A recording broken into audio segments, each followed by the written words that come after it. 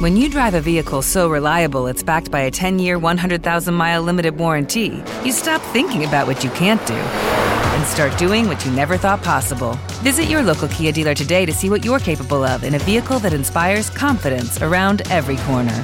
Kia, movement that inspires. Call 800-333-4KIA for details. Always drive safely. Limited inventory available. Warranties include 10-year 100,000-mile powertrain and 5-year 60,000-mile basic. Warranties are limited. See retailer for details. Hello and welcome to the Back Nine Report.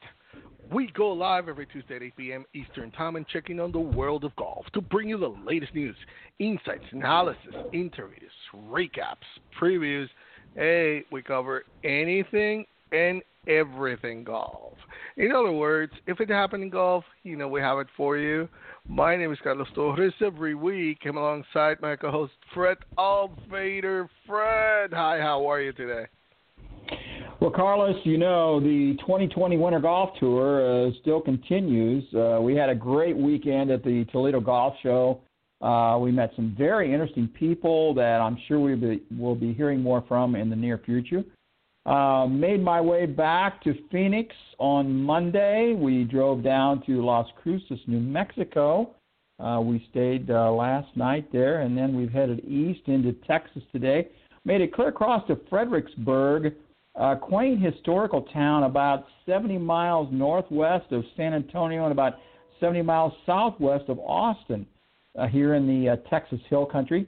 Lots of German heritage here. It honors the original settlers of this area. It's a big German encampment that came here, and it's very, very cool in their downtown area. They've preserved a lot of the old buildings, and it's really, really nice. We want to remind our listeners, Carlos, of the ongoing contest where they can enter to win a trip to French Lick, Indiana. French Lick Resort is a joy for the whole family, but especially so for golfers.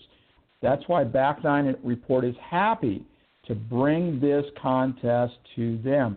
We're giving away 2 nights lodging at the French Lick Springs Hotel and Casino, plus a round of golf or 2 at the historic Donald Ross Course at French Lick.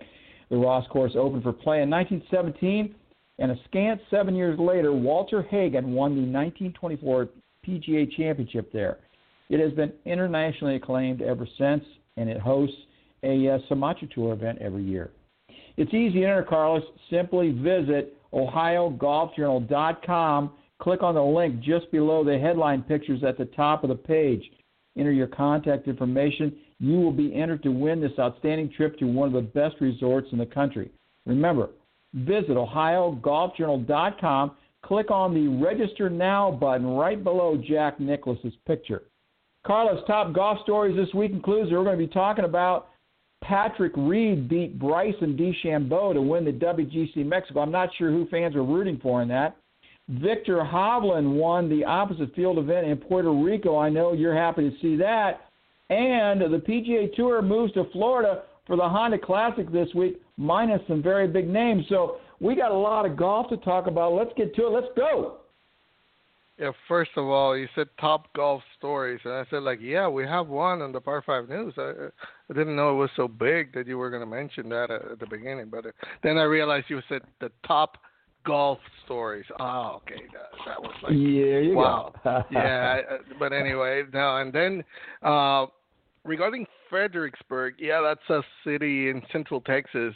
It's known for its wineries there. It has a Pioneer Museum where that German heritage is on display. And then there's some cities, and the maybe the most known with the German heritage is New Braunfels. It's closer to San Antonio. Fredericksburg, like you say, is more west, like in between Austin and San Antonio, if you would say that, but it's more to the west. But it's a really, really nice city to visit there here in Texas.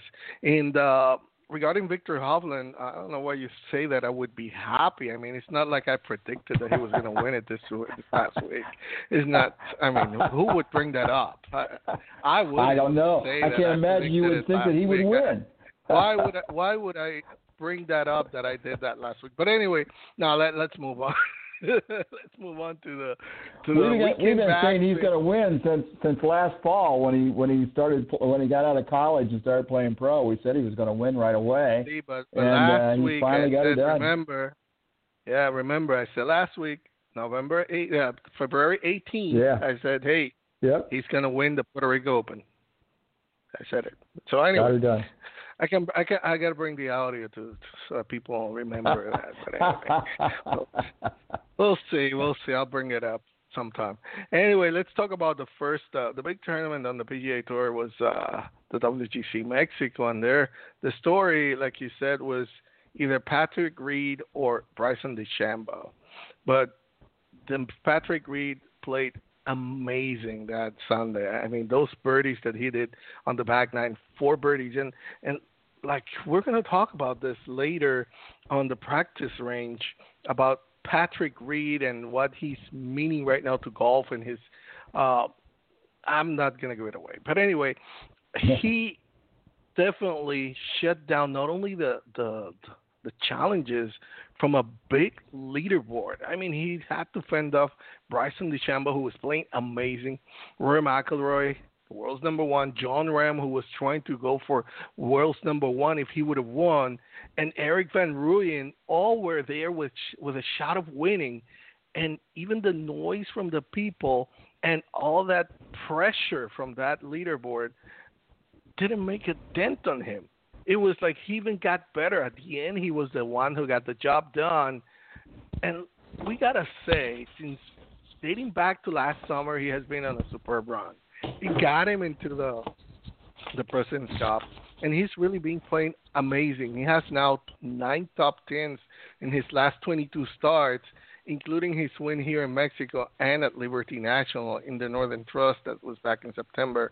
And now he has moved back inside the world's top 10. He's up to 8th with his second win in this tournament after winning at Doral in 2014. So he has won in both venues for it.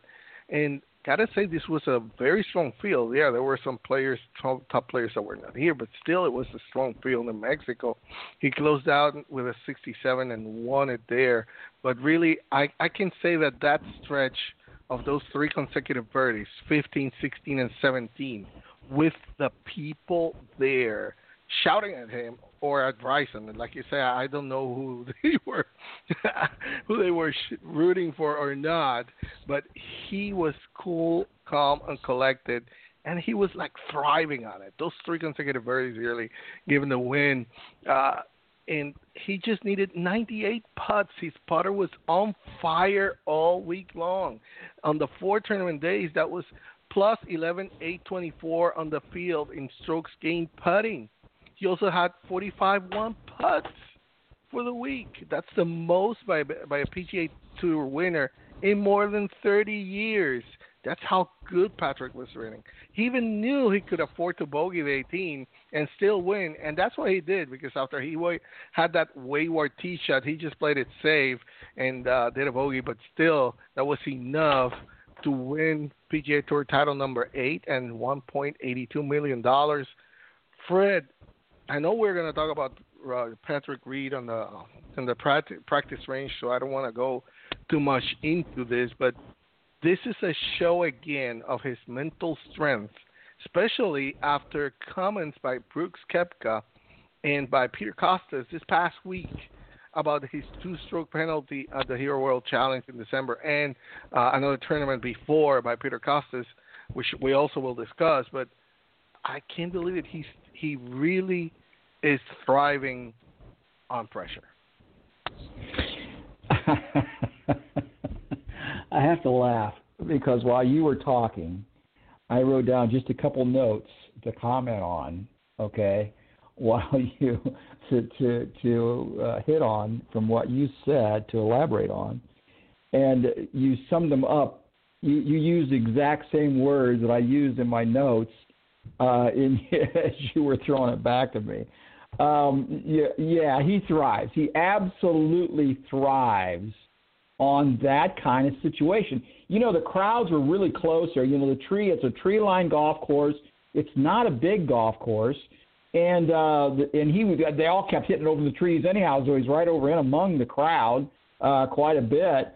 And he thrives on that. And when Koepka's jabbing him in the press or Costas is jabbing him in the press, he takes that and he uses that for motivation or something. I don't know. He loves that kind of stuff. We're going to talk about that more later, so I'm not going to get into it anymore on that. But I think one of the big stories, Carlos, is the fact that Justin Thomas just went completely south on Sunday. He was the 54-hole leader, shot a 70 through, fell all the way down to tied for sixth with Tyrell Hatton and Hideki Matsuyama, who Hatton had a really good tournament over here on this side of the Atlantic. That's really good for him. Abraham Answer was the low Mexican at T12. DeChambeau, he was close. He had one of the lower rounds of the day at 65, but he just couldn't quite get it done there at the end. He came up just one short to Reed. And I don't know, he didn't seem particularly sharp. I don't know, maybe it was a pressure or whatever it was on Sunday. But Reed, you talked about Reed's putting. I think he had less than 100 putts for the week. I think he only had like 98 or 99 putts for the whole week. 72 holes. 98. 98 putts 98. in 72 holes. That's unbelievable. Nobody does that. And those greens were not that great. The balls were bouncing all over. I'll bet the players were really bitching back in the locker room. If you had an uphill putt, especially an uphill putt into the grain, as long and shaggy as those were, I saw it just looked like a Brillo pad. It would just or Velcro. They would just stop dead. Looked like it should roll out another foot or something or 6 inches, and boom, they just died.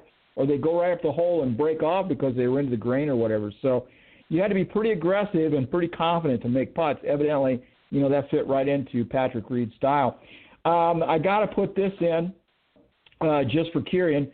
Robert McIntyre was a low Scotsman in Mexico, finishing T42. I know Kieran has been watching McIntyre and really likes him. Defending champ Matt Kuchar, he avoided any further international caddy incidents by finishing T22, so no problem there. So, Carlos, that's kind of the highlights that I saw from the tournament this week. Yeah, just to reiterate, yes, it was 98 putts for the 4 tournament days and 45 one putts. Again, that was the most by a PGA Tour winner in more than 30 years. And just 2 more things that I want to point out before moving away from this one is 2 more important things I want to mention. One of them is that Colin Morikawa has now reached the top 50 faster than Rory McIlroy, Jordan Spieth, Dustin Johnson, or Ricky Fowler. Wow. With his superb finish. I mean, he has achieved that feat in just 36 weeks, climbing from outside the world's top 1,000 into the top 50 faster than them. So he's the 5th fastest player since the inception of the official World Golf rankings to climb from outside of the 1,000 into the top 50 after Ben Curtis, Sean O'Hair, Tiger Woods, and Patrick Cantlay. So if he can finish somewhere around where Tiger Woods has done it, oh my God. Colin Morikawa finished T44. It wasn't a big finish for him, but a big outing for him. And Xander Schauffele gets my weekend warrior mention of the day. He had the best weekend. He started 72-72 and then finished 66-66 to go all the way up to T14. So who would have known he was way out and finished T14. So anyway, with that, we close the WGC Mexico. Now move on to the Puerto Rico Open, where somebody in this show last week predicted that Victor Hovland was going to win the Puerto Rico Open. I'm not saying who. I'm just saying somebody. There's 2 people in this show, and one of them said that last week. Stoutly said that February 18th, you were 2020. Right again. You're right again. He said it. Victor. But let me tell you, he had to bounce back. I was watching, especially Puerto Rico, as you may all know by now, is my homeland. I used to go to Puerto Rico Open every year. I know that course. I know the I've seen it. I've covered that tournament. And one of the things that attracted me, now it wasn't because I was told by a friend of mine yesterday when I told him, see, I told you that Victor Hovland. He said, yeah, you picked the top player in the field. Well, not the top player in the field wins all the time.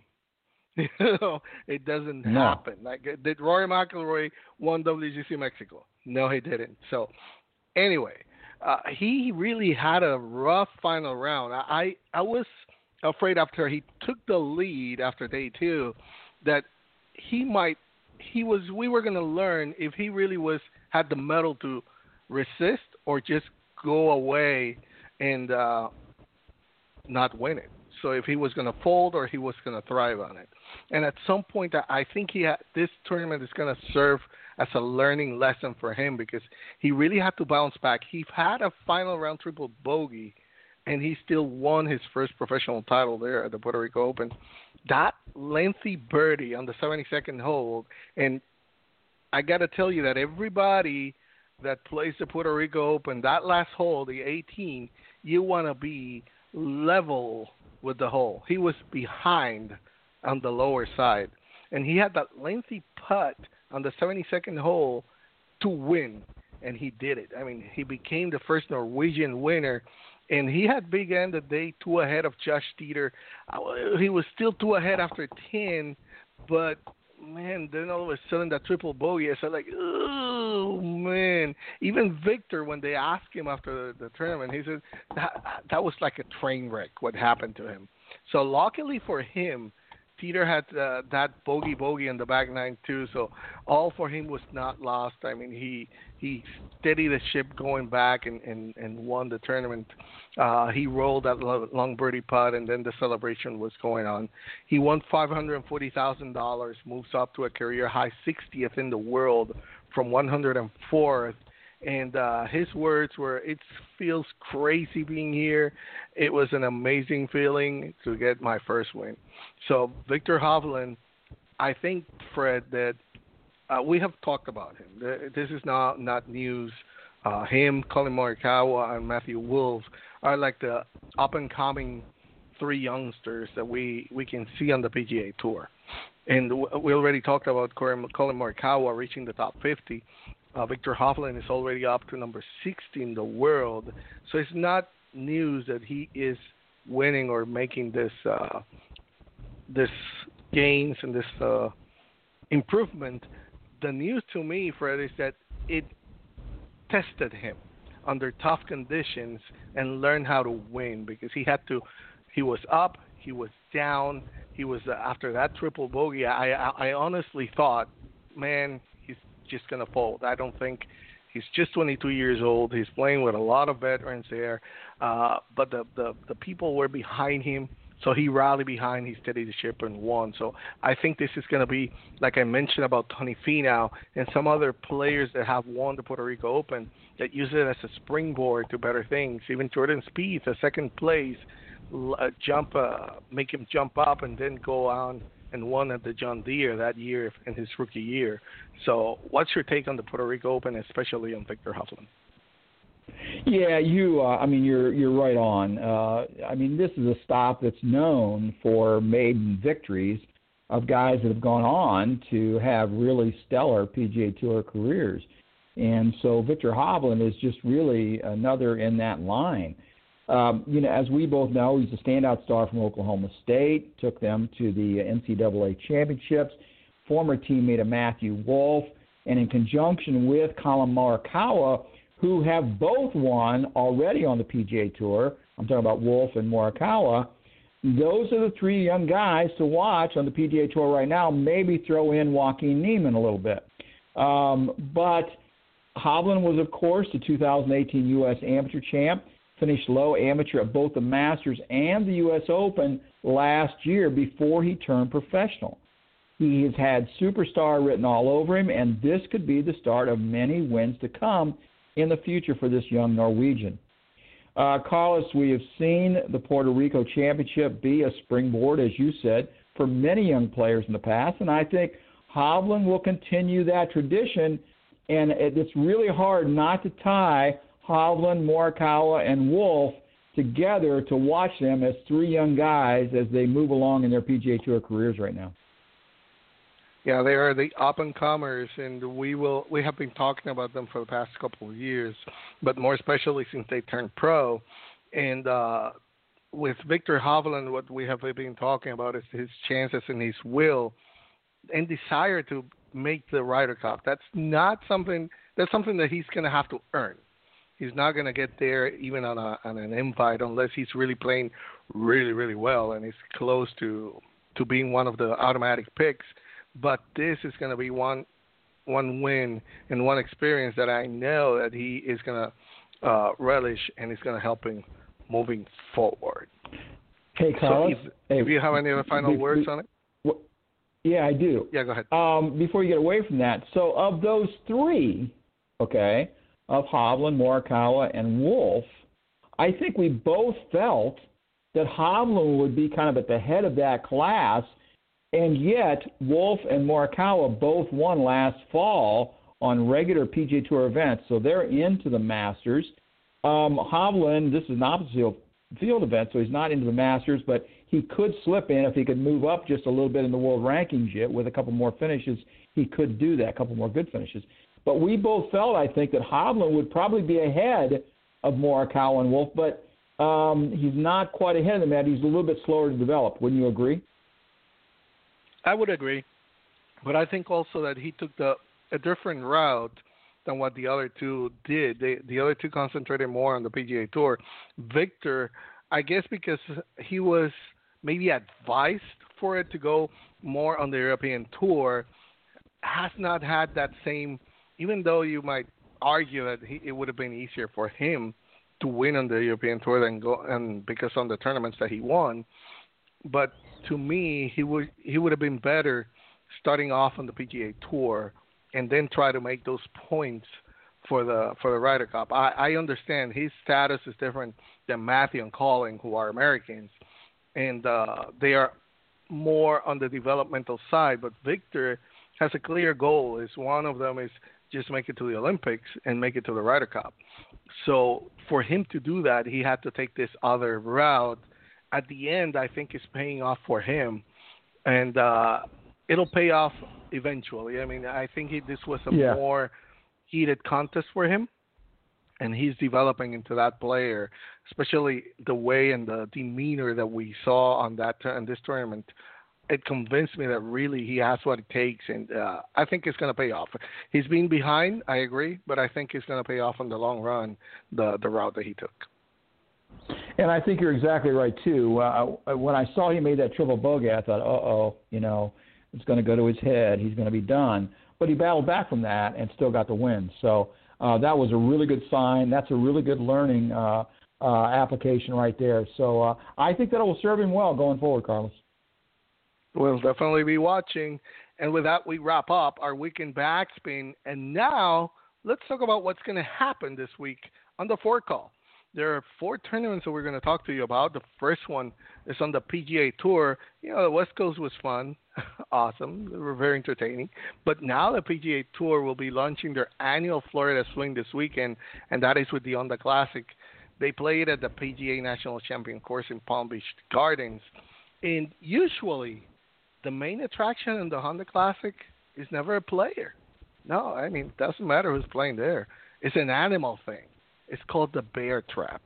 If this is new to you, get used to it because you're going to hear about it a lot. So you might as well understand what's that if you don't know. If it's new, let me tell you that holes 15, 16, and 17 comprise a challenging trio for the players. That is a par 3, par 4, par 3 stretch, and it really demands confidence and precision from the players. Really, they're scared of it. In conditions, let's put it this way. Last year, conditions were docile compared to what they usually are there. And those holes, under those conditions, the average, as a set of 3, the average strokes was .319. So over par, not under, over par. And that was on docile conditions.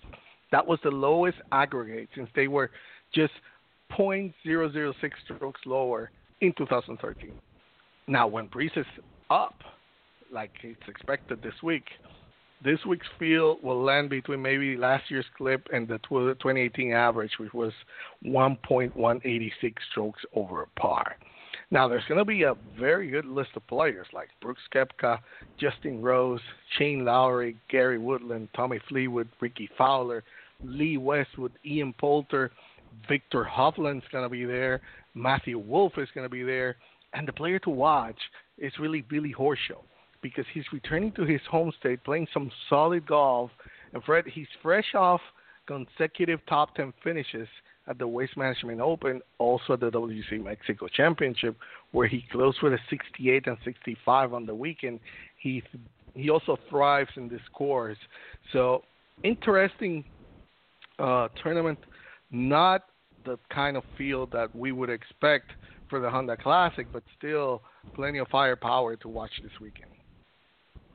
Yeah, really surprising, too, because like Justin Thomas, Rory, Tiger, I mean, it's a home game. They live there.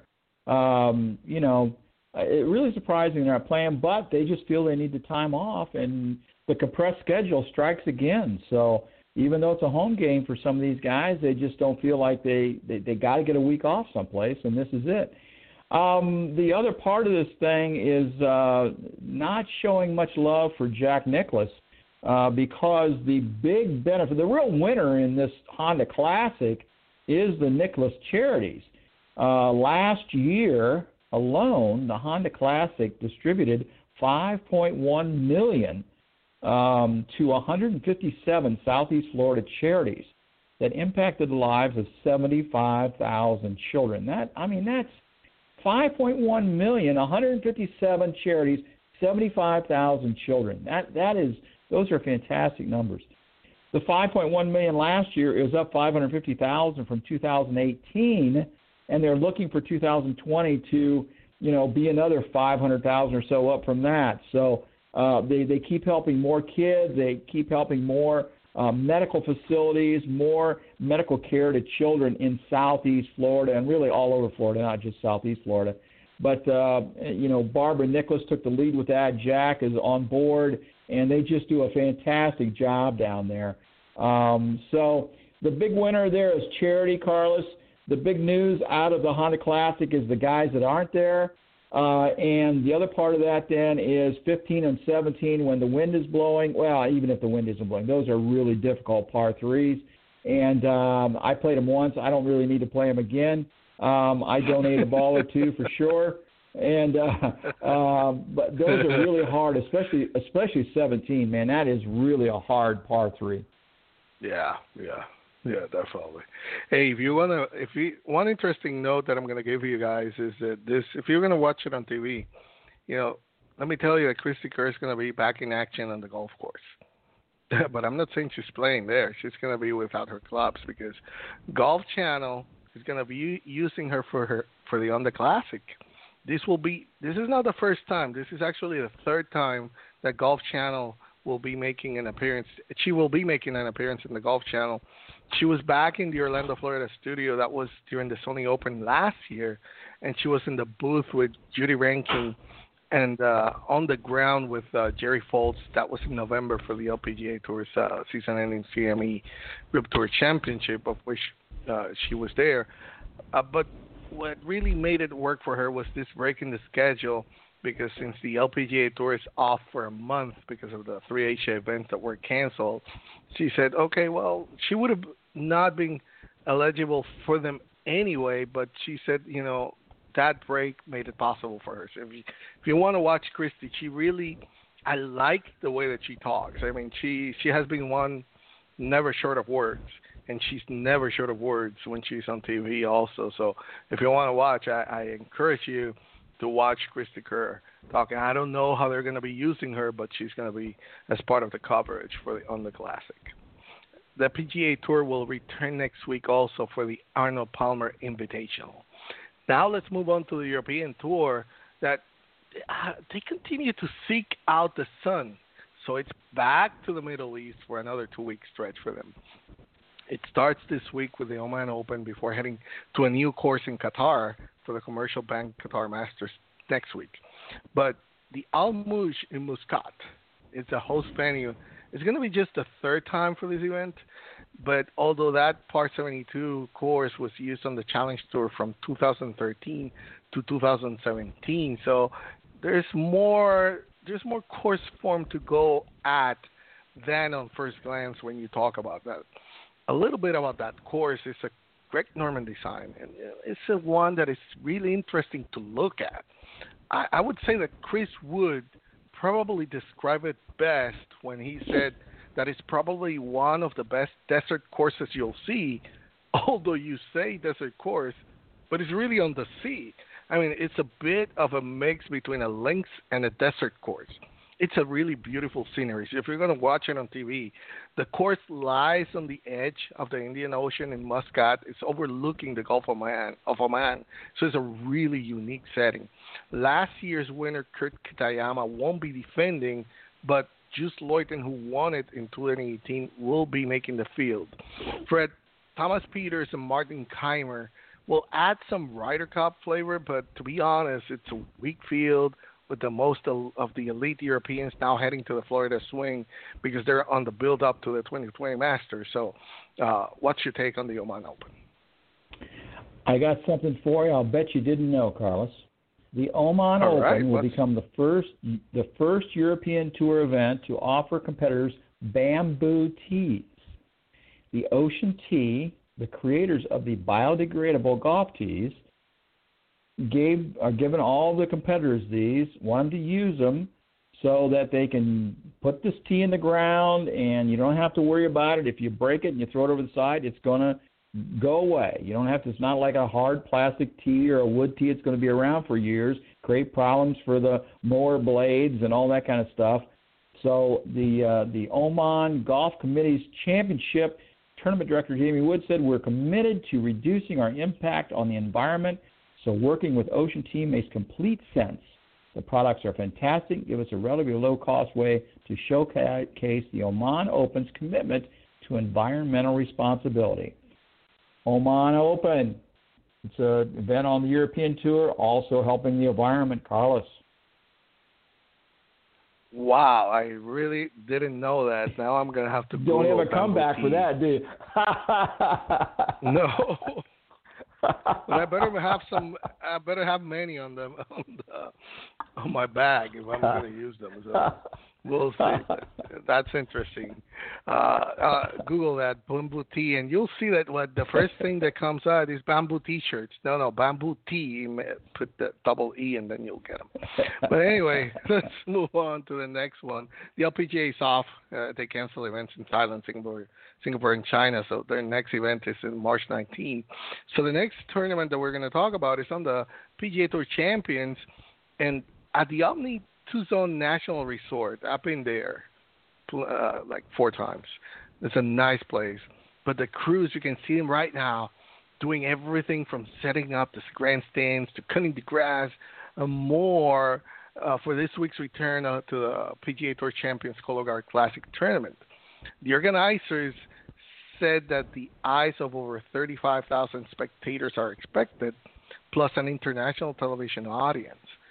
Pros and amateur will be squaring off in the Jose Cuervo Pro-Am. That's going to be tomorrow on Thursday because the main competition tees off on Friday. It's a 3-round event. The top 10 on the Schwab Cup standings all will be there.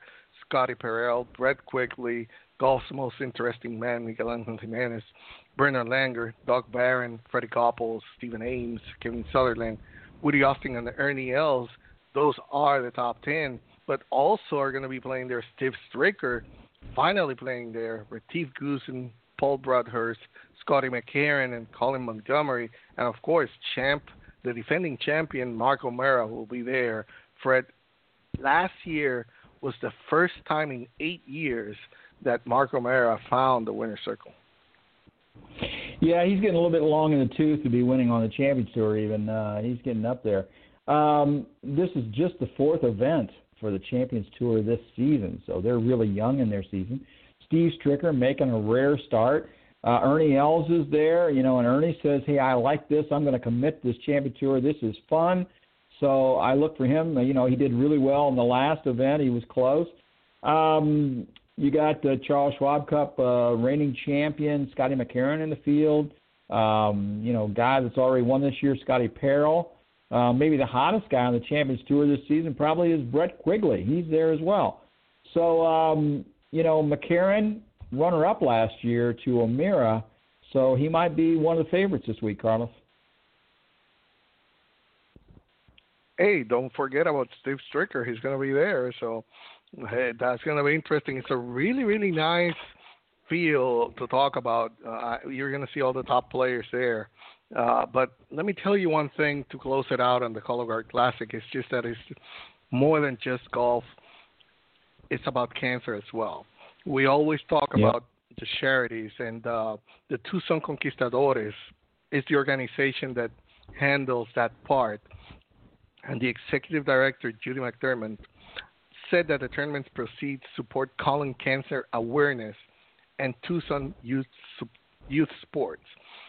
She said that colon cancer is the second most common cancer killer, but it's the first most preventable. If there's an early detection, that's very preventable and treatable. She said that they have given over $36 million away since the Conquistadores began, and they're hoping that the proceeds from this event will be about $600,000 this year. So they will go strictly towards the youth sports in the area. Other proceeds from the event will go towards at-home colon cancer screenings and other awareness initiatives, which is really the strength of Cologuard. That's their product, and that's what they do. So anyway, next tournament for the PGA Tour champions will be the Ho Classic next week, but that's the Cologuard Classic this week. Now, the fourth tournament that we're going to talk to you about this week is on the Korn Ferry Tour. It's interesting that last week the PGA Tour was in Mexico, and this week their main feeder tour, which is the Korn Ferry Tour, will return after a one-week visit after 1 week. I'm sorry, let me take that back. Will return after 1 week off to visit our neighboring country on the south border. The El Bosque Mexico Championship by NOAA is back this year. They canceled it last year. There was a gas crisis that affected the whole city, but they're back this year. They played at the El Bosque Country Club, and at a first glance, you say, oh my God, that is a 7,762-yard long course. But now, hey, don't get concerned with that length on the course, because if you saw last weekend's WGC Mexico, they played at what you can call is a deceptively cozy club, the Golf Chapultepec. That golf course stood at an altitude just north of 7,500 feet. That elevation allows players to attain plenty of distance.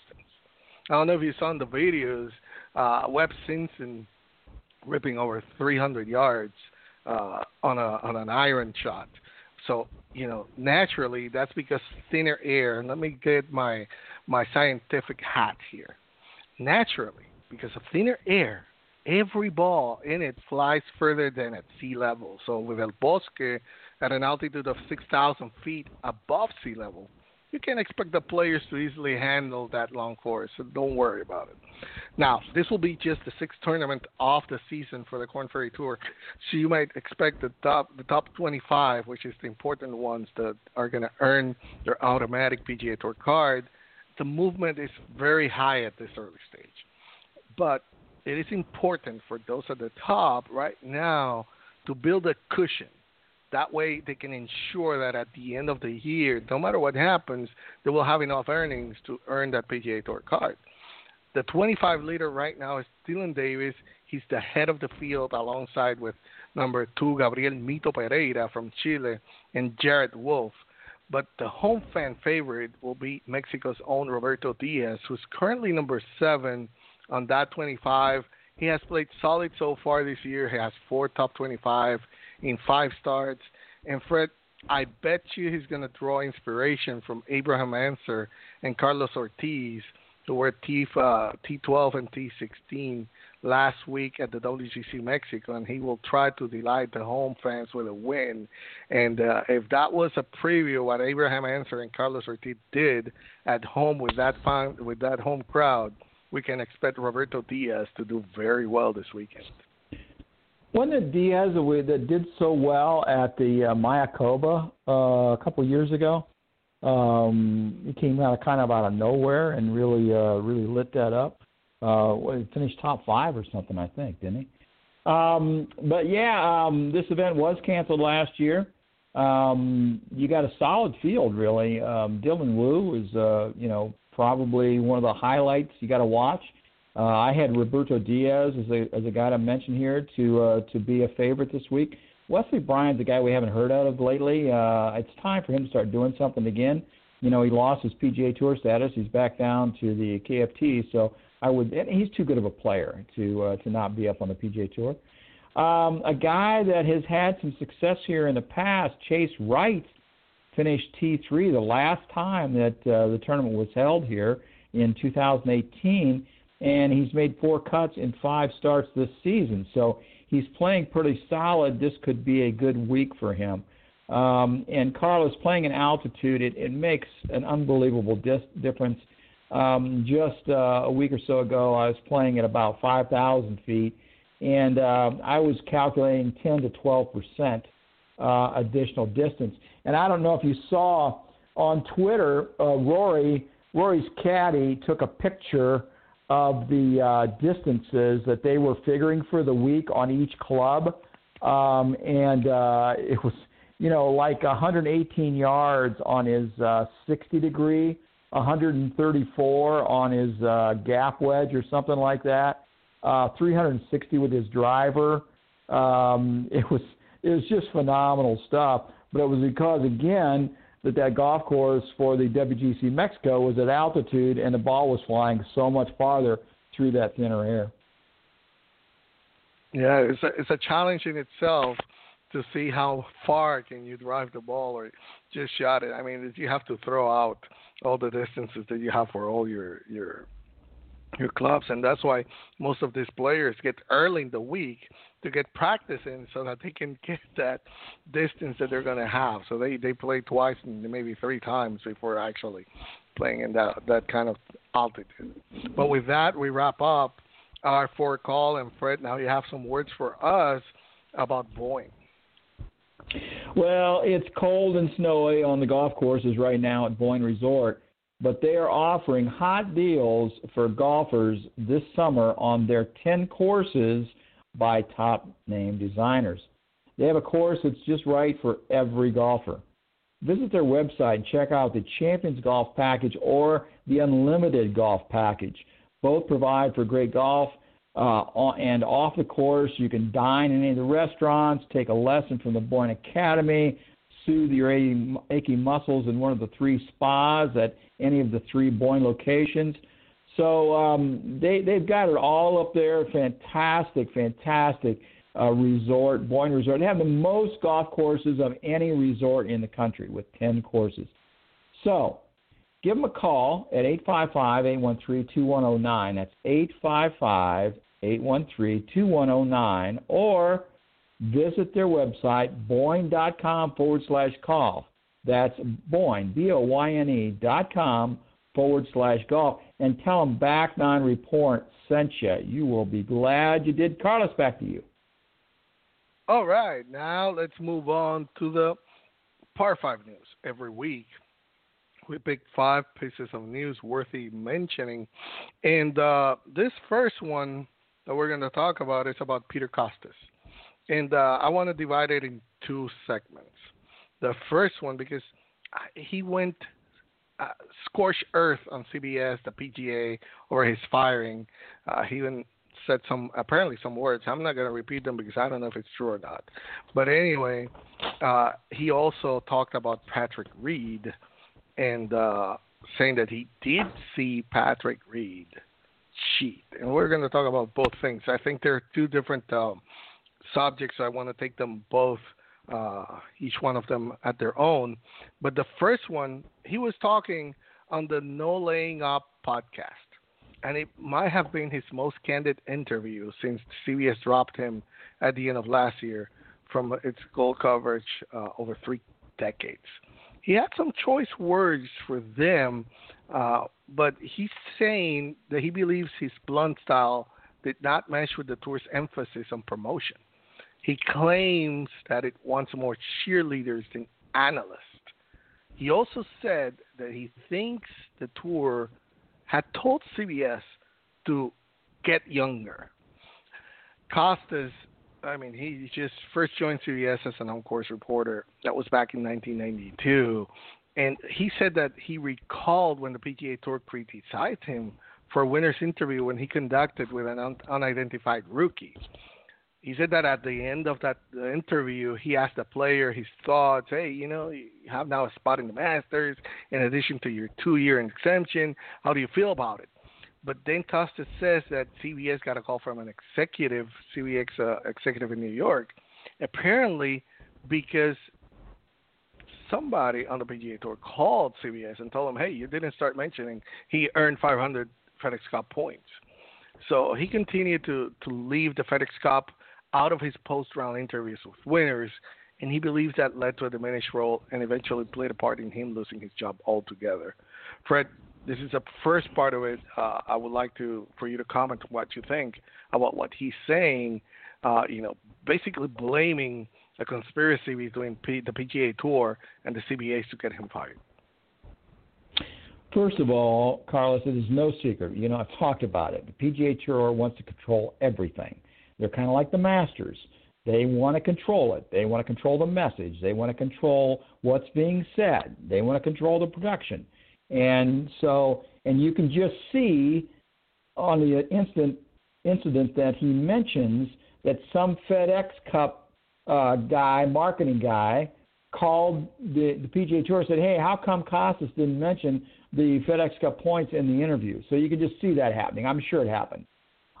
Okay, now take that out. Second point is that Costas should keep his goddamn mouth shut. He had a great run on the broadcast. He's still recognized as one of the top golf analysts, top golf people in the country. He was getting stale. There's no question about it. People were getting tired of listening to him. You got to change that stuff once in a while, Carlos. You just have to. You know that. And we change the show from time to time because we feel like it's getting stale. People want to hear different stuff. And so I might even have to fire myself because people are getting tired of listening to me rant. But that being said, Costas needs to kind of be quiet a little bit. He had a great run on CBS, and his time is over. And the PGA Tour probably did talk to CBS and say, hey, let's get some new blood in there. They didn't make an improvement with Davis Love. I mean, they actually went downhill with that. I'm sorry, unless they can get Davis to pick up his game a little bit there. So a lot of sour grapes from Peter Costas. And then the last point I'm going to make is that FedEx is paying $70 million to get their name on the broadcast.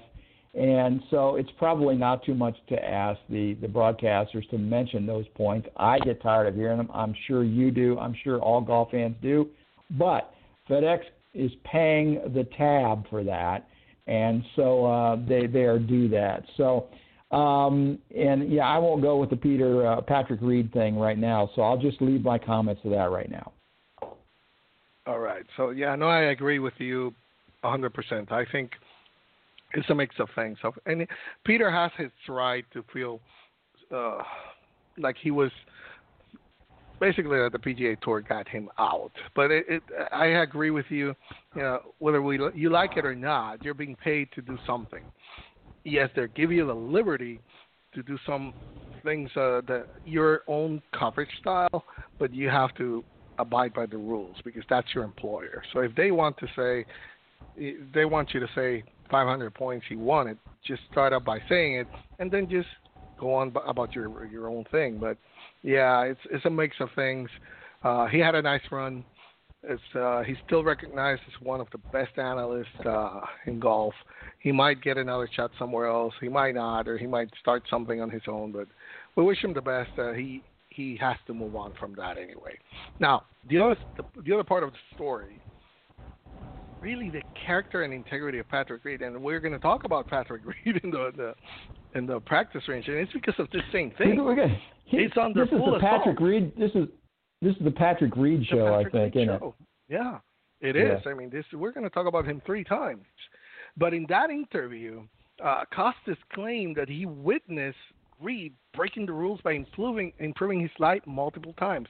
I'm going to quote him because it's important that you people, if you haven't read it or listened to it, finally listen to it completely, what he said. He said, I've seen Patrick Reed improve his life up close and personal 4 times now. He put 4 or 5 clubs behind the ball, kind of faking whether he's going to hit this shot or that shot or whatever. By the time he was done, he hit a freaking 3-wood out of there. When I saw it, it was a sandwich layup originally. End of quote. Now, I look back, that incident that he appears to be referring happened apparently at the 2016 at the Barclays. You can just Google it. You will see what he says. And that video from the FedEx Cup playoff event definitely confirms his take on what he witnessed Reed doing during the broadcast. Reed went on to win the Barclays without incident, though Costas referenced other incidents where he saw him improving his life. But when asked, hey, but why you didn't call out Reed for his violation on the rules, then he told No Laying Up that he was instructed by CBS producers that his role was to tell the story and not become the story. So he could never call a penalty on a player, but he could comment if there was a penalty called on a player. So more, and again, we're going to be talking about Patrick Reed, but Peter Costas, another personality, golf personality that comes forward and says that he has seen Patrick Reed cheating. What's your take? I mean, this was something, and what he said, that he was instructed not to say anything about it, basically. I find that a little, I don't know, difficult to believe. I don't know if really CBS will say, no, you can't comment, something like that. That would be some story that you called it. I don't think right now the story has been who called what he was saying, what Patrick Reed was doing at the Hero World Challenge. No, nobody. I don't even remember who said it. Everybody saw it. So if Peter would have said it, yeah, he said it, but the story would have been Patrick really improving his life, just like it's happening right now for what happened in December. Yeah, I got a couple problems with this whole thing too, and I see a little bit. Let me back up here just a little bit. This whole Patrick Reed thing could have been shut down right after Tiger Woods' event, down in the Bahamas when Reed did that in the sand trap. That whole thing could have been shut down right then if the PGA Tour would have given him a suspension or a fine. Maybe they did give him a fine. I don't know. If they did, they didn't say anything about it, which they never do. They should have done something, and it should have been public. That would have taken care of this whole thing. Second point is Reed should have apologized. He still hasn't today. And now by winning, it almost like throws in your face. Okay, so that's the only 2 points I'm going to say about that right now. The other point of this is getting back to Peter Costas. If this was a situation, he can't talk about it on TV. I kind of get that a little bit. However, if you remember Paul Azinger at the U.S. Open at Oakmont, jumping on to the USGA officials about the Dustin Johnson, was it a putt, wasn't it a putt, whatever. He kind of became the story because he kind of jumped right on them and demanded answers from them, and he wasn't getting them to his satisfaction for sure. But my point with Costas is, if he can't talk about it on TV, did he go and confront Patrick Reed about that? Peter Costas can do that. The guys know who he is. The guys respect him. They know he's a teacher. He is well respected in the golf community. He could have gone in a way to Patrick Reed and said, "Hey, you don't need to be doing that. I saw what you did. You don't need to be doing that. That's cheating. You cannot do that again." Did he do that? The way it sounds, he didn't. And that's what I say, Carlos. A lot of this stuff can be taken care of in the locker room and away from the cameras. It doesn't have to be done on air. It doesn't have to be done during the tournament. It could be handled. There are ways to handle this stuff. If Tiger Woods comes to Patrick Reed afterwards and said, you know what, we saw what you did there. The guys are telling me you did this. You can't do that anymore. You know, you think he's not going to listen to Tiger Woods? You think he's going to laugh in his face? I don't think even Patrick Reed would do that. I would find that very hard to believe. So, you know, some of these veteran guys, even like a Nick Faldo or an Ernie Els or some of these guys, Steve Stricker, they could be going to Patrick Reed and say, hey, you're making yourself look really stupid, buddy. You're not helping yourself. You're not helping the game. You know, square yourself away a little bit. This stuff can be handled. It doesn't have to be done the way – this whole thing has gotten blown now completely up, and Reed seems to love it, but it sure is not a good look for the PGA Tour and golf in general. So you think actually that the players have not gone out to him and talked to him? Because right now, at least at this time, I'm sure, because I don't know if that's the case, I'm sure that somebody must have gone already to him. Look, man, just give it up. People will forget it afterwards. You know, say, I'm sorry, yes, I did it. I shouldn't have, but that's not who I am. We have seen players do worse things and become icons afterwards because his play does the talking on the course. He doesn't have to do it by those things that he – and like you're saying, Peter Costas could have told him, hey, you don't need to do that. You're good enough. But now I don't know if it's Patrick's demeanor that he needs that type of adversity to overcome and motivate himself. If he does, then, you know, that's really sick. But I don't know if that's the case in him. Yeah, I really don't know. But the thing is, for what we see on the course, he's good enough player to be what he says one of the top 5 players in the world. Like, he shuts everybody up with his play. So why not? Just say it, revamp your image, just let everything out. I think he has so many things inside of him right now that we don't know, and it's not about knowing them. But, you know, there's some liberation sense when you just let everything out. And, you know, I've been frustrated because of this. I've been frustrated because of this other thing in my life. This happened. I'm so sorry. I'm even going to go into some counseling. And from now on, I'm going to be a better person. And I'm going to do this. He's a great guy for what he did in Saudi Arabia and the Saudi International. He was there with those kids, helping them out. He looked so great. He was happy. That's the different kind of Patrick Reed that we don't know. If he would be that, I assure you, players have been pardoned by worse things by the fans. The problem with him, like you're saying, is he hasn't come up forward and said, I'm sorry. If he would do that, that's it. Move forward, and that's it. People will eventually shut up. Yeah. So anyway, we have a lot more. I think we talk about half of we got more Patrick Reed to come. If you think we have a talk about Patrick Reed, no, we haven't. we got more to go. Yeah. But anyway, let's move on for now on Patrick, because instead of Peter, we talked about Patrick at the end there. Anyway, there's a story on a course proposed by on the Cool Links in Scotland, and Scottish government shut it down. So Fred, take the lead on that one. Well, you know, Mike Kaiser, who is the owner of Bend Dunes and Cabot Links here in the United States, wants to build a new course in northern Scotland near Dornoch. And he has contracted his favorite duo, Core and Crenshaw, to build it. But the Scottish, and they had gotten permission to start the planning, but Scottish dissidents and environmentalists petitioned the Scottish government to reconsider their approval of the planning process, and the regulators who gave the go-ahead last June were kind of slapped on the back of the hand by the Scottish government, who called for further scrutiny.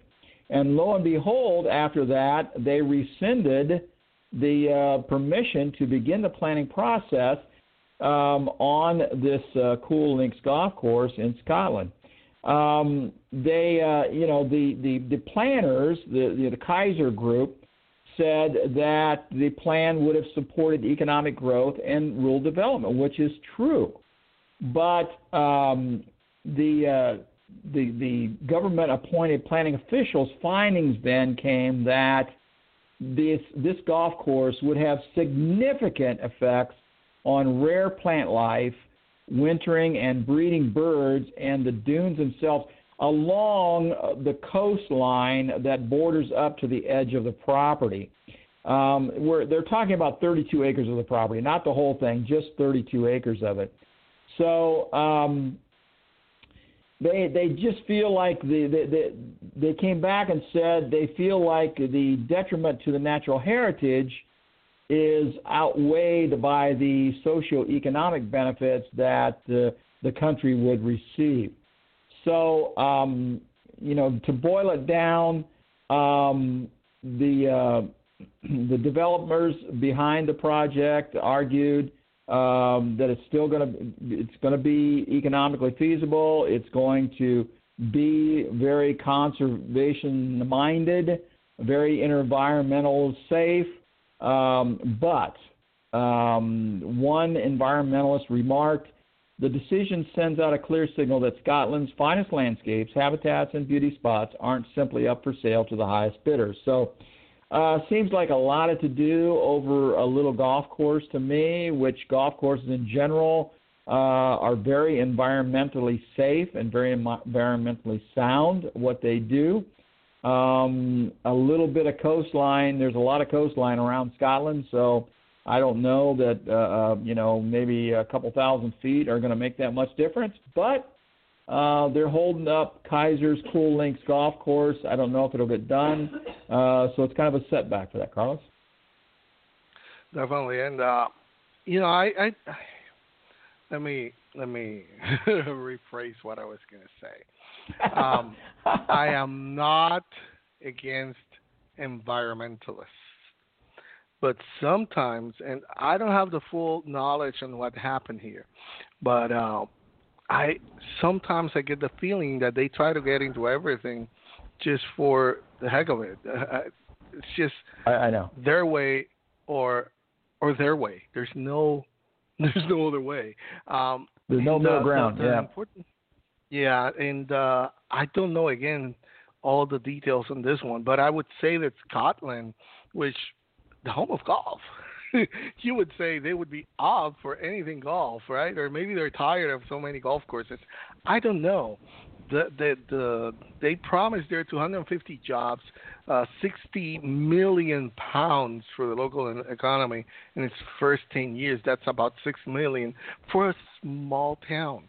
That would have been incredible. I mean, the local business had some support. Yeah, but the environmentalists fought hard to prevent those plans. And it's really because this guy was just a really influential environmentalist there, the Reverend Paul Rooney. He's the head of the Geography and Environmental Science at the Liverpool Hope University. He was the leader, expert on evidence on behalf of the Scottish natural heritage at the planning inquiry. So, I mean, this guy, I looked it up. He's an international authority on the ecology and management of coastal dunes, and he also directs the UK Sand Dune Network based at the Liverpool Hope University. So if he's saying it, wow, that's a guy that really has some reputation, and I think that's where maybe the Scottish government said, well, this guy has some background and some history. He should know. But one thing that he did say is that he did praise the Cool Links decision, but then he said not all golf developments are detrimental to the environment.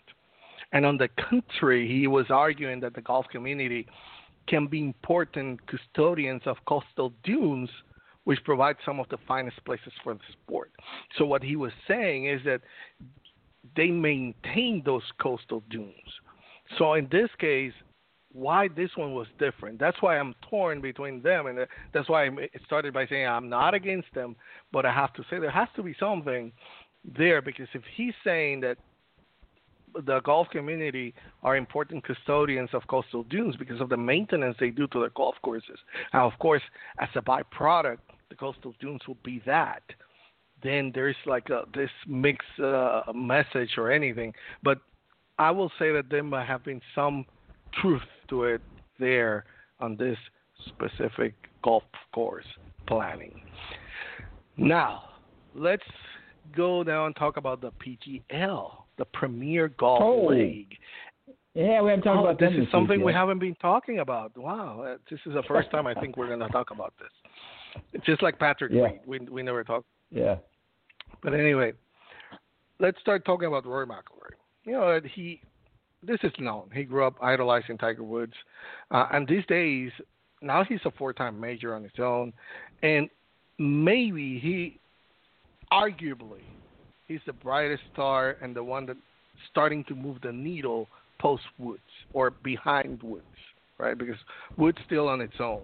But in other words, when he speaks, his words really carry on and people listen because Rory McIlroy, anything that he says is taken either out of context or whatever. It makes news.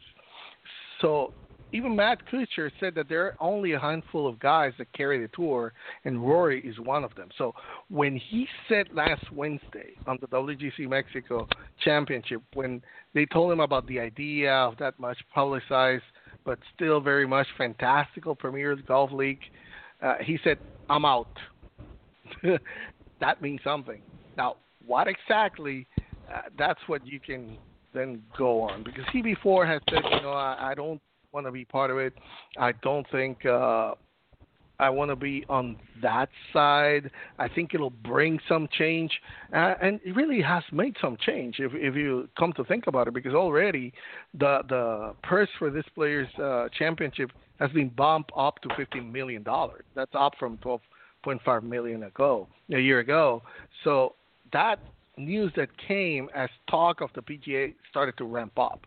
So now there's also a new television deal that could be announced by this year's players that will also likely lead to higher purses.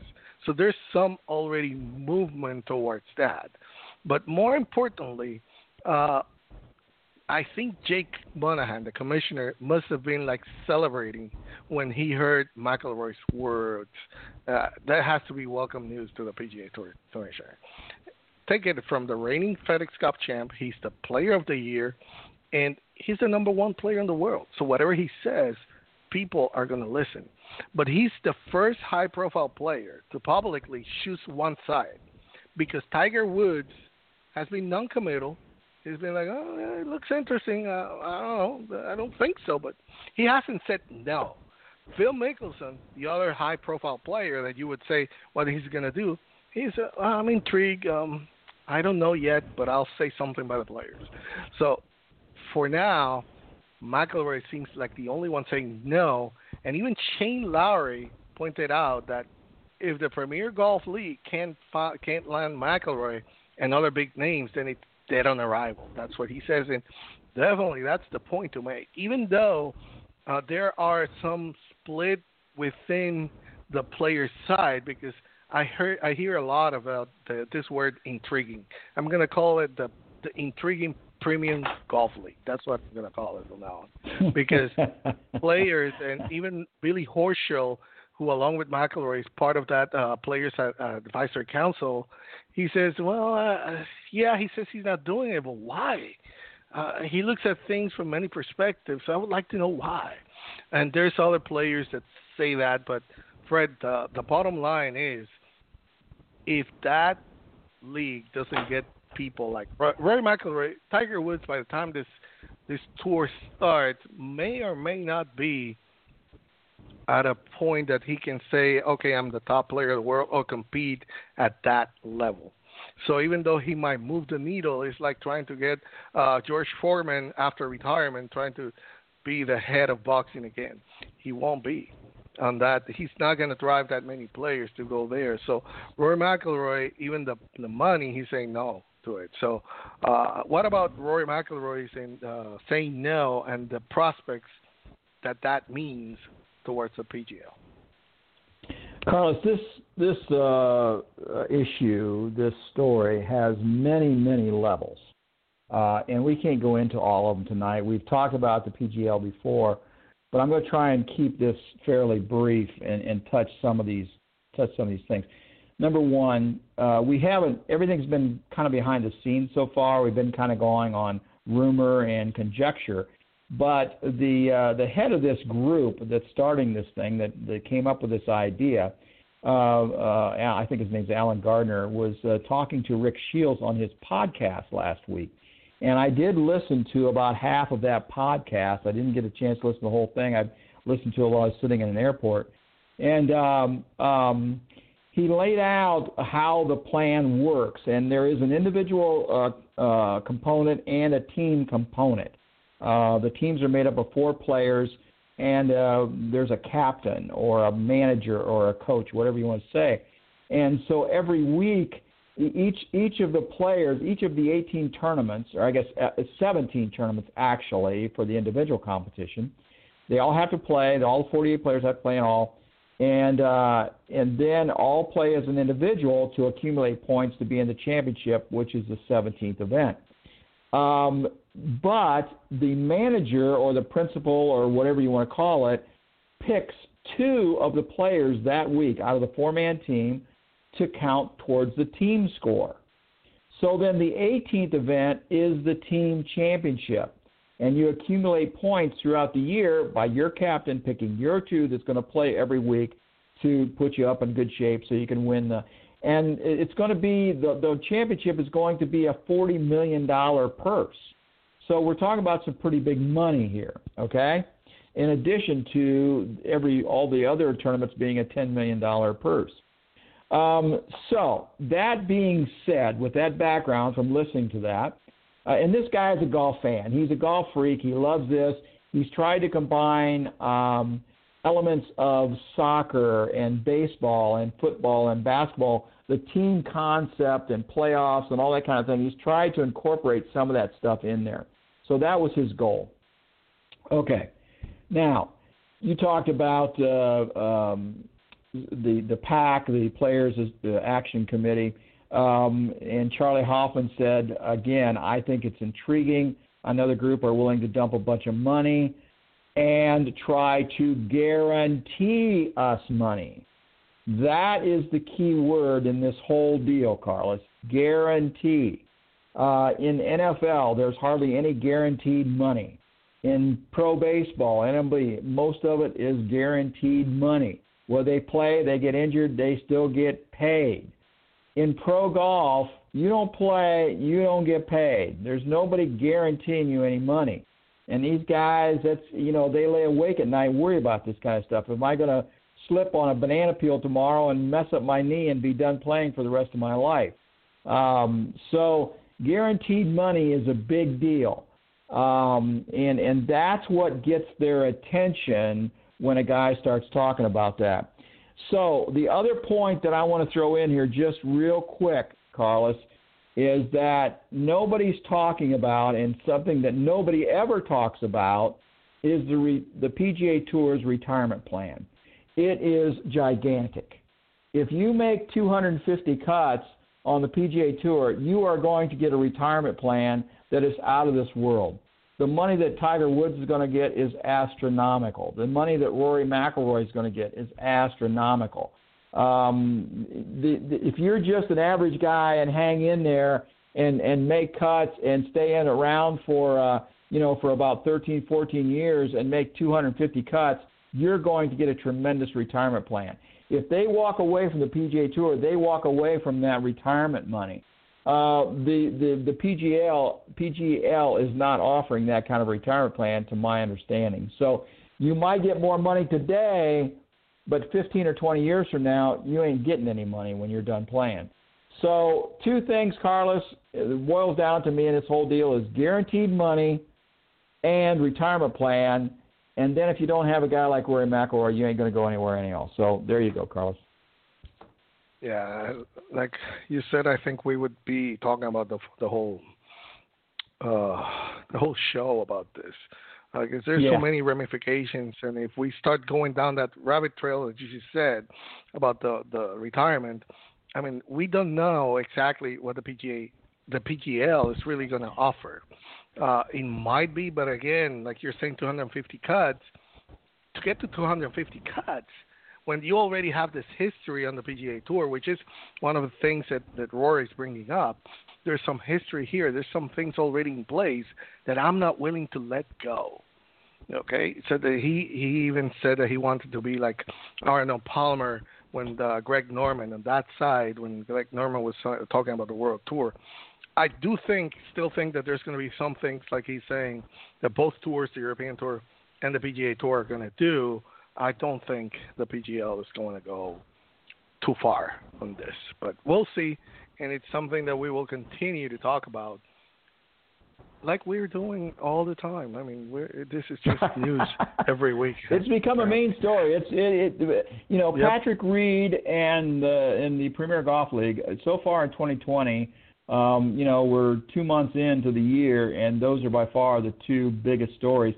Not the lead up to the Players, who's really playing right now, not the lead up to the Masters. The Genesis Championship took notice because of the strength of field there for a week. But week in and week out, we're talking about the PGL and then Patrick Reed. Those are two main stories so far this year. Right now, when we are faced with counting down the top 10 stories of 2020, this too, I think there's going to have to be 10 more to take them out of the top 10. Really big. Yeah. Really big. Yeah. So anyway, let's move on to the next one. Just barely 2 weeks after the USGA and the RNA jointly released that much anticipated distance insights project, the CEO of one of the leading equipment manufacturers has weighed in with his thoughts on one of the hottest topics in golf. This is another one, the distance report. We forgot about it. This is another big one. And it was just a matter of time before one of those companies that are really, they're not accused of, lengthening the ball in the game, but they have to have something to say. So David Mayer, who's the CEO and president of Tyler's parent company, Acushnet, they released a statement last Wednesday reacting to the report's findings that further distance increases would be detrimental to the overall health of the game. Of course, with Titleist at the forefront of distance and technology innovation, really maybe the past 2 decades, it's not surprising really that Maher offered a dissenting take on the issue. I mean, we can talk about 3 things basically that he talked on that release, defending what is their position. And according to him, also the rules are already in place. He says they have been effective in setting upper limits on equipment performance. He says that they have ensured that the key factor in performance separation remains the skill of the player and really not the level of technology in his hands. He also tackled on one of your favorite topics, which is bifurcation. And of course, I'm being just not real on this one. You don't like bifurcation, but it really continues to gain traction as a possible solution to what the distance report is describing as a problem. So he also talked about the concept of that rule, and he disagreed with them. But it's interesting, and it's to be expected. The manufacturers are going to push back. The RNA and the USGA are going to continue that development. And we already saw an update on this because the USGA already issued an official response to Maher's statement, noting in part that their views the distance debate as a multifaceted long-term issue that impacts everyone. What did they mean by that? I have absolutely no clue. I still trying to figure out what they meant. It was like I was expecting shut up, we're doing this, and but I don't know. I don't know, Fred, what they said. It was like and what else you want to say? But anyway, it's what is expected. We know that manufacturers are going to push back. The USGA and the RNA are not going to go back. This is an ongoing release of news, and we're going to continue to see more on it. But at some point, there has to be maybe a happy medium place, Fred, for both industries, the governing bodies and the manufacturers. There has to be something that is going to be done. But at the end of the day, I think we are both clear where the RNA and the USGA are going to. Yeah, and I just wanted to just bring this up because this is really the first time we had heard from an equipment manufacturer directly. And I read this. It was a clear, it was a statement paper, about 750, 800 words. I'm just going to bring out a couple things, and you touched on the one paragraph. We believe the conclusions drawn in this report, we're talking about the USGA's distance report, undervalue the skill and athleticism of the game's various players and focus far too much on the top of the men's professional game and project this on golf and golfers as a whole. Furthermore, we believe the existing equipment regulations effectively govern the prospects of any significant increases in hitting distance by the game's organizers. They've restricted the MOI on the face of the club. They've restricted what the construction can be on the equipment. So, I don't know how much more they can do unless they change some other, they got to change some other stuff, maybe the ball. So that was his point on that. I thought that was really well said. And then your point, Carlos, where you brought up about the bifurcation, he says, we believe that playing by a unified set of rules coalesces our game in an essential part of its global understanding and appeal and eliminates the inconsistency and instability that would come from multiple sets of equipment standards. And so that's the case against bifurcation. So as I've said, guys want to play the same equipment. They want to play the same courses. They want to see how they do when they go to a course that the pros play using the same equipment from the same tees. We all know how that turns out, but guys want to do that, and they pay a lot of money to do that. And so the equipment companies don't want to change that for sure. So I don't know that I'm drawing any conclusions from this, Carlos. I just really wanted to put this in here so that we reported that Acushnet, who owns Titleist, their CEO has gone on record to make a statement in rebuttal to the USGA and the RNA. And we'll continue as more news come forward to see what's going on in this. So we already have three big news, right? The distance report, we have Patrick Reed, and we have the PGL. Three big news already, and we have 1 month and 25 days of this year. It's incredible. But anyway, let's move on now to our final piece. I'm sure we're going to be talking about the distance report for months to come. But now this one is one interesting. Top Golf is breaking the mold in the golf industry again. They're the golf entertainment giant, and let's put it that way, golf entertainment. They're known for its 3-story new age driving ranges that makes technology and socialization. But they're going to be introducing a new 36-bay single-floor venue in Augusta, Georgia. But it's not only that it's in Augusta, it's during this year's Masters tournament. Did Fred Ridley sign off on this? Does he know about this? I don't know. I'm sure he doesn't. And this has become, maybe right now he should be with the lawyers. Right now there's something, we're going to have to report on this back because I don't think he signed off on this one. This Augusta location will mark the debut of Top Golf's new venue concept. Others are set to open this year in Chattanooga, Tennessee, and Waco, Texas. But the introduction at the home of the Masters, which is the golf season's first major championship. I don't know, that's unquestionably an attention-grabbing stage as Top Golf continues to offer consumers new ways to engage the game. Now, Augusta's single-story venue will be located at the Village at Riverwatch. For those of you who don't know, that's just about 2 miles, 5 minutes away from Augusta National Golf Club, not far from the Savannah River and the South Carolina border. So it will host several events during the week of the Masters and is scheduled to open to the public the following week. So why? Why?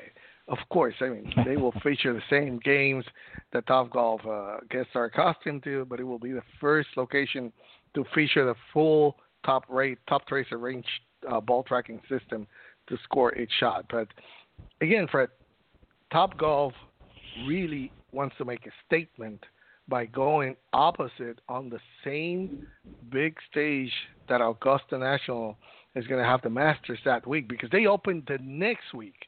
It's all the different fanfare and events that they're going to have that week that is also grabbing the attention. They're not only 2 miles away from Augusta, they're taking it to them right on the week of the Masters. Well, this is like a marketing genius, right? I mean, this marketing guy, whatever he's making, is earning his money this week for sure for Topgolf. So Masters Week, it's going to be an unusually busy time in Augusta. First, you have the best women amateur golfers competing in the Augusta National Women's Amateur. During the week, they wrap up on Saturday.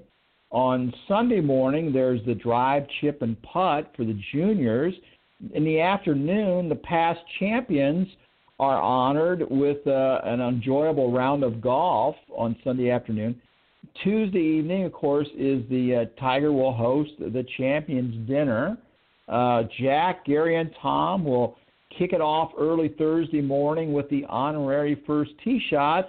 Plus, Topgolf is going to open its newest location in Augusta near the fabled Augusta National Golf Club. That is just phenomenal. Topgolf right in the home of the Masters. How about that? What do you think Cliff Roberts or Bobby Jones would think about Topgolf right beside the Augusta National Golf Club? That's got to make them turn over in their grave, doesn't it? Preposterous. Preposterous, yes, exactly. I thought that was a pretty funny story. I like that. Topgolf is great. They run several million people, 15 million people a year through their facilities, and so at least they're being, presented with golf, whether they ever golf again or not. It's more of a party venue than a golfing venue, but still, it's golf related. We got to bring the news story, Carlos. We got to bring it to you. Hey, we're fair and square. We bring everything golf. We told you that if it's happening golf, we have it for you. And this one, I have to agree. I mean, the take I took at the first time when I was talking about the story, it was really a little funny on that side and trying to be sarcastic about it. But really, it's a genius marketing piece, and it's a great move by them. Talking fair now. Having all that people that are going to be there that week, you're offering just one more thing for them to socialize on, because all the activity is going on during the day on the Masters. What do you have to do at night? Come on, socialize with me. You have music. You have everybody there. So all the events that they're going to be having during that week, I'm sure is going to be geared towards attracting those people that are going to be there. And, hey, Augusta's not open all day, all year long. Topgolf has their bays are weather controlled, so climate control, so they can be open the whole year. It's a smaller concept. It's 36 bays. Usually, Topgolf has three stories, and it's about 102 bays. So it's a very different concept, but also, I mean, again, just to finish it up, genius. I have to agree with you, a genius from their part. And with that, we wrap up our Par 5 news. And now, let's talk practice range. For every week, Fred and I pick a topic, and each one of us takes our own shots at it. And we're going to talk about something that we have not talked about the whole show. For at least 3 or 4 minutes. The whole show for the last 15 minutes. Anyway, yeah. Well, I'm not lying. We didn't talk the whole show. We have talked about it on pieces. Now we're going to talk a little bit more. And it's about Patrick Reed. I mean, Patrick, the cheating talk, he keeps winning this win. The question is, what about him? What's going to happen moving forward? Is he going to gain some fans? Are fans going to turn against him? What's going to happen? And, of course, he's on its way to be on the Ryder Cup. There's no way that the way that he's, unless he falls out of the face of the earth, that he's not going to make that team. He's at home. So what side would fans take? That's my question. You are playing against it's America's team with Captain America, basically. Maybe Captain Chaos. I don't know how they're going to call it. Captain Chaos is better, yeah. Yeah, I don't know what you're going to do with him because it's Patrick Reed from the U.S. against Team Europe. Yay! What's going to happen with the fans, right? And what's going to happen moving forward? So, Fred, let me give you the first take on this.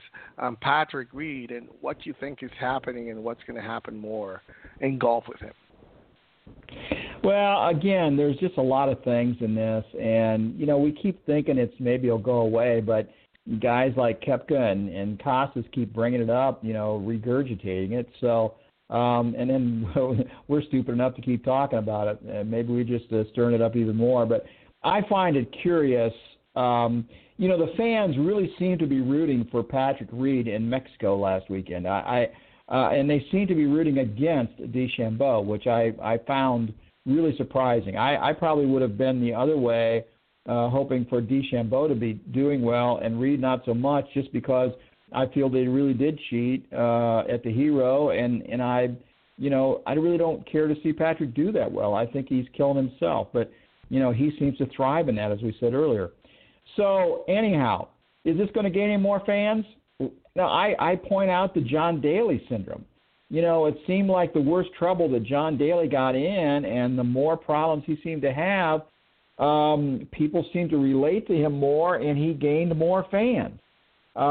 So the hardcore country club stiff upper lip type, no.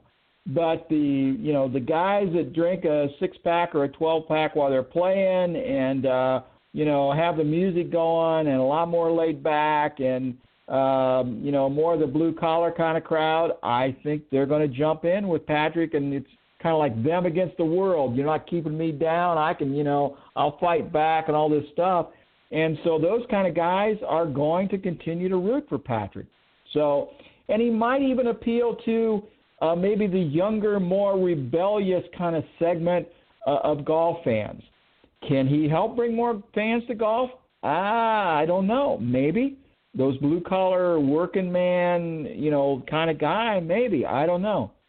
So, Ryder Cup, is he going to garner the kind of respect and, adulation that he's gotten in past Ryder Cups? He didn't do so well at the last one, coming off, the problems that he had the one before, and he played like crap. So I don't know. He needs to have the rest of this year needs to be really good, and he really needs to have a really good Ryder Cup to really win back a lot of fans, in my opinion, Carlos. Yeah, it's funny, and not funny. It's really interesting when you talked about the John Daly syndrome. I honestly can see him going that way. Because as you saw in Mexico, and maybe that's because he was outside of the U.S. I think that maybe outside, maybe not in Europe, but maybe internationally, because he was well received in Saudi. Now, he's been well received in Japan. There hasn't been that much of those reactions to him, maybe outside of the U.S. and Europe, which goes to your point towards those classic fans are really the ones that are taking it to him, and maybe the ones that are casual fans and that are reading and listening about it can identify to, they're just taking it too hard on this guy. Even Rory, I remember when he said that, he did that, but I think still that people are taking it too hard on him. They should just back off a little bit. And I kind of sense it that way as well. I understand he's going to be hard to root for moving forward until he owns up to it. but I really don't see him owning up to it. He's doing really good. He's going to make the Ryder Cup. There's no way he's not going to make that. And he played, yeah, he didn't play well on that one, but he did play well on the President's Cup. It's a different venue, different thing, but he's going to be home. I think at the end of the day, people are going to root for him. There are going to be people rooting for him because it's the lesser of the two evils. And that, I think it's going to be a turning point of what we're going to expect from Patrick Reed. There's still 6 months to go before we see the Ryder Cup. So there are a lot of things that can happen before that. Maybe he wins a major. Maybe he wins again the Masters. I don't know what's going to happen. He might win the FedEx Cup. He might go on and become the world's number one player. Or he just can fall out of the face of the earth. Who knows what's going to happen in 6 months. But I think that's going to be a very defining moment when fans are going to have to choose which of the two evils are you going to go for. That's why I said when they announced Patrick Reed, how are they going to react? They have to say, am I going to root for Team Europe, or am I going to go for my guy who's at least he's from America and he's from my team? I want Team USA to win. So it's going to be interesting. I think that's going to be the turning point, and I don't see him saying I'm sorry from here on because he's not struggling. He's at the end of the day, he's thriving on it, and people are furious. But what I see is just like you're saying, those classic fans and commentators and the people that are owning up to the traditional golf and rules to play are the ones that are his biggest criticizing people. So to him, he's just, I'm going to show you up. I'm just going to come here and do my thing and win.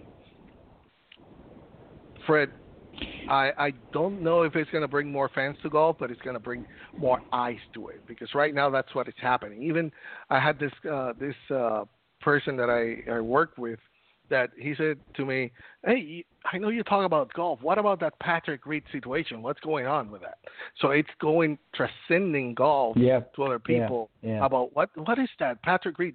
So it's going to bring eyes, maybe not fans, maybe it does. Maybe it brings, because like Dennis Rodman, he was controversial as it came, but on the court, Dennis Rodman, I want him on my team.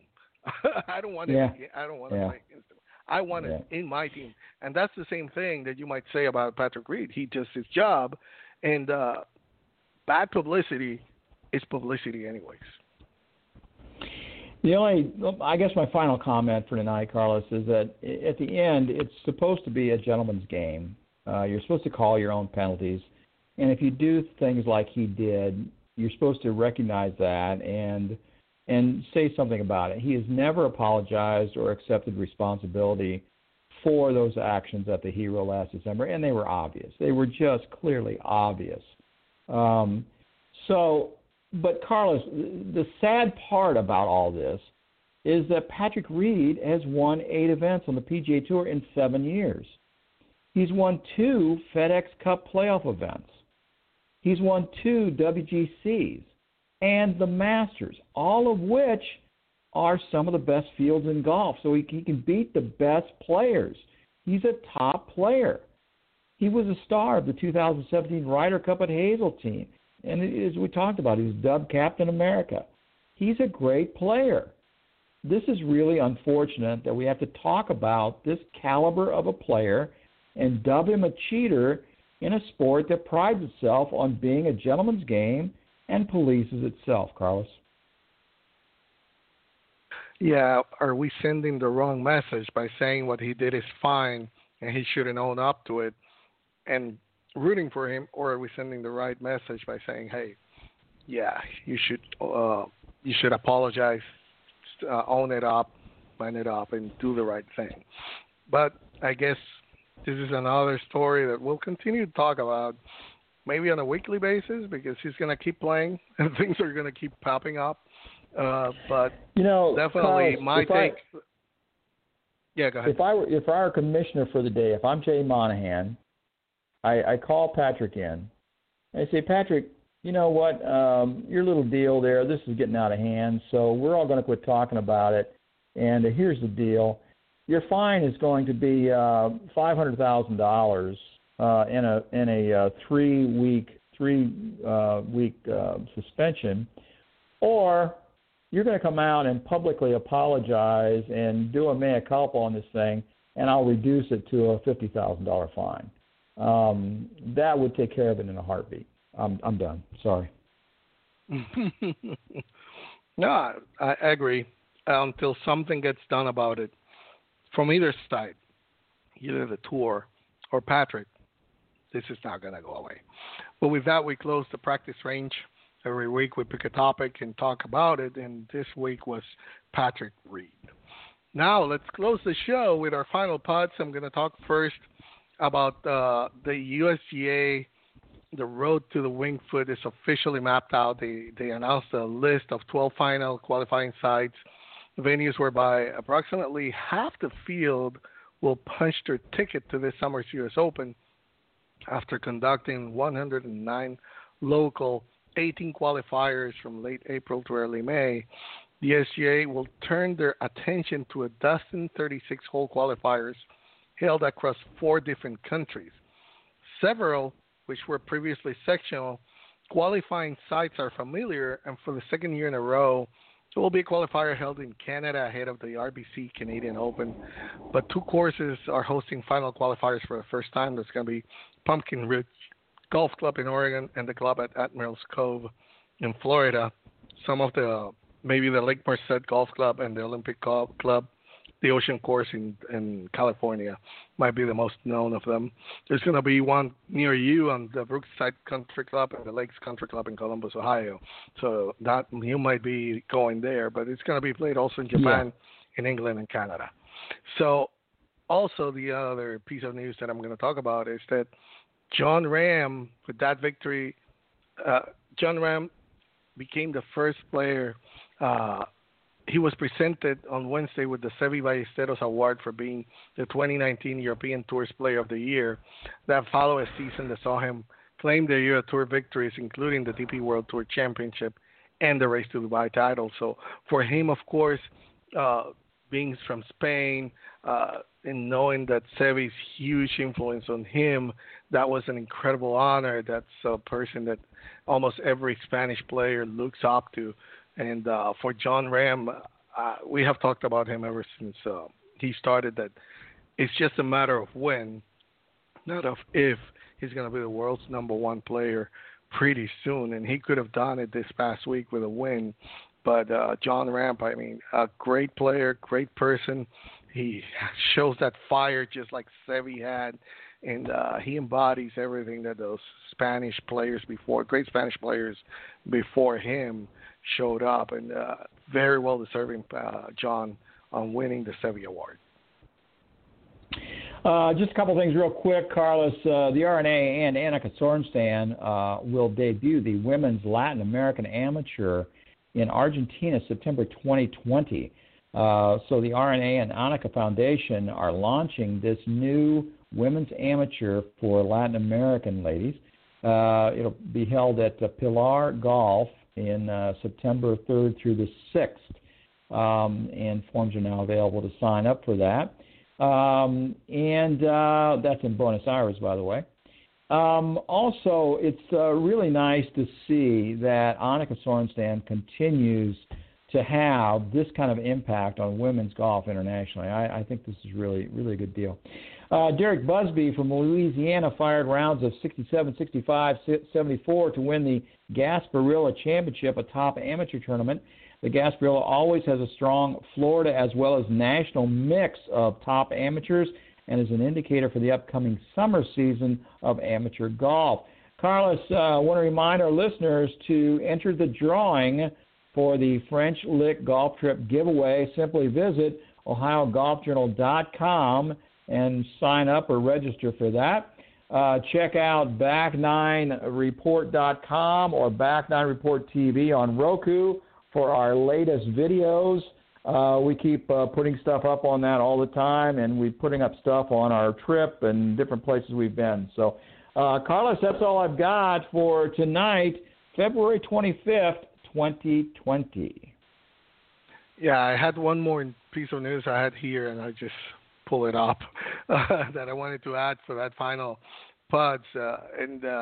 Today was announced that Royal Troon will be hosting the 2023 Open Championship, and that was announced today. So last time was 2016. That was that famous Henrik Stenson outlasting Phil Mickelson in that thrilling final day duel.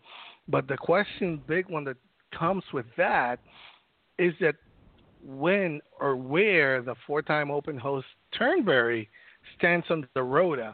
Last time that Turnberry had the Open Championship was in 2009, 7 years prior to Troon's last Open. So that was brought up to Martin Slumbers, and Slumbers said, we don't have a Rota. We have 10 courses that we look to stage the Open Championship on. Of course, Turnberry is one of them. It'll be consideration for 2024, but it's not a Rota. I don't know, man. There's something there. They're just ghosting Turnberry towards being that. The next, this year it'll be Royal St. George. Next year it'll be St. Andrews for the 150 Open Championship. Royal Liverpool will be 2022. 2023 will be Royal Troon. The reason for that, they say, is because it's the 100th anniversary of the first time that it was played there. But with that, Back Niners will wrap up another week of the Back Nine Report. Thank you for listening. It's always our pleasure to bring you the latest on the world of golf. Don't forget to join us again next Tuesday, 8 p.m. Eastern Time, here on Blog Talk Radio, or if you missed it, check it out on iTunes or tune in. Also, like Fred's mentioned, Roku TV. And if you haven't done so, it's time for you to follow our show. On Twitter, our ID is at Back9 Report with the number 9 in the middle. My name is Carlos Torres, along with Fred Vader. We wish you to be happy, be blessed, and enjoy the great game of golf. Happy golfing, everybody. Good night, everybody.